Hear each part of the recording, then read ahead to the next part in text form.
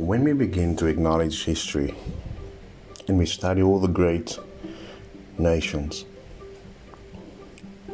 all the successful dynasties, the monarchies, all the different systems that human beings have created to allow themselves to live in an organized, sophisticated ecosystem, we must begin to identify what was the underlying successes that made it to be so.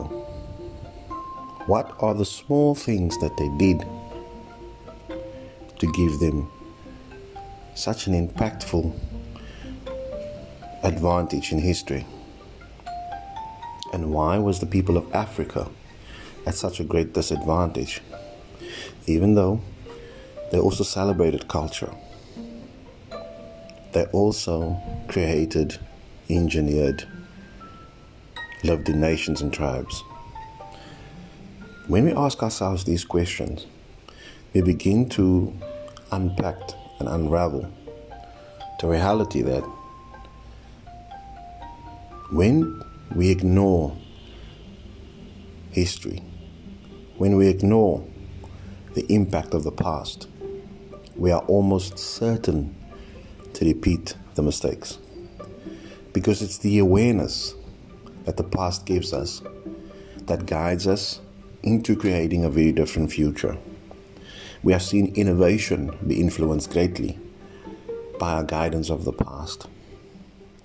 But we are beginning, as we walk through the information age, to understand the complexities of the human biochemistry.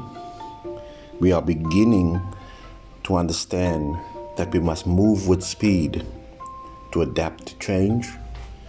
And we are beginning to understand that when we have a conversation about dignity, it must not be a conversation we have by ourselves, but it must be a conversation we have with the collective.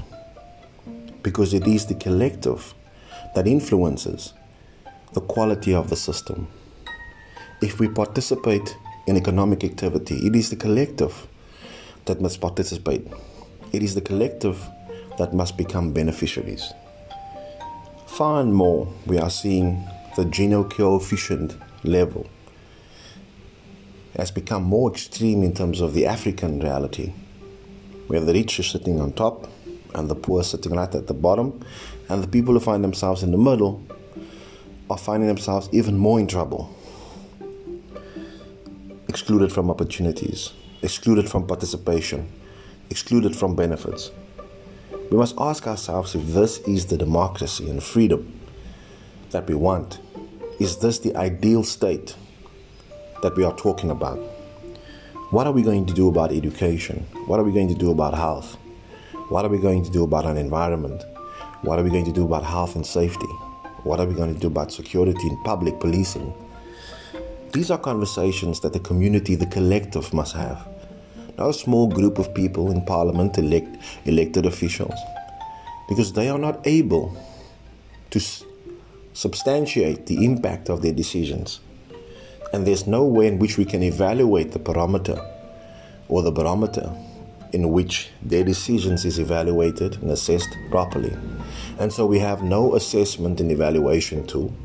And so we keep on supporting the system of patronism, of nepotism, of corruption, because we don't believe we can build something new. If the current system is not working, let's build something new.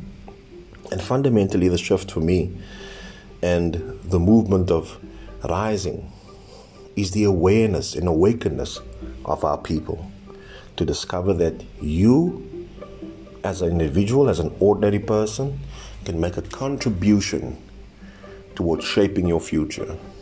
Gone are the days where you can sit behind your television in your house in the comfort of your privilege and give the job to somebody else. Gone are the days of being silent when you see women are being abused, men are being abused, children are being abused.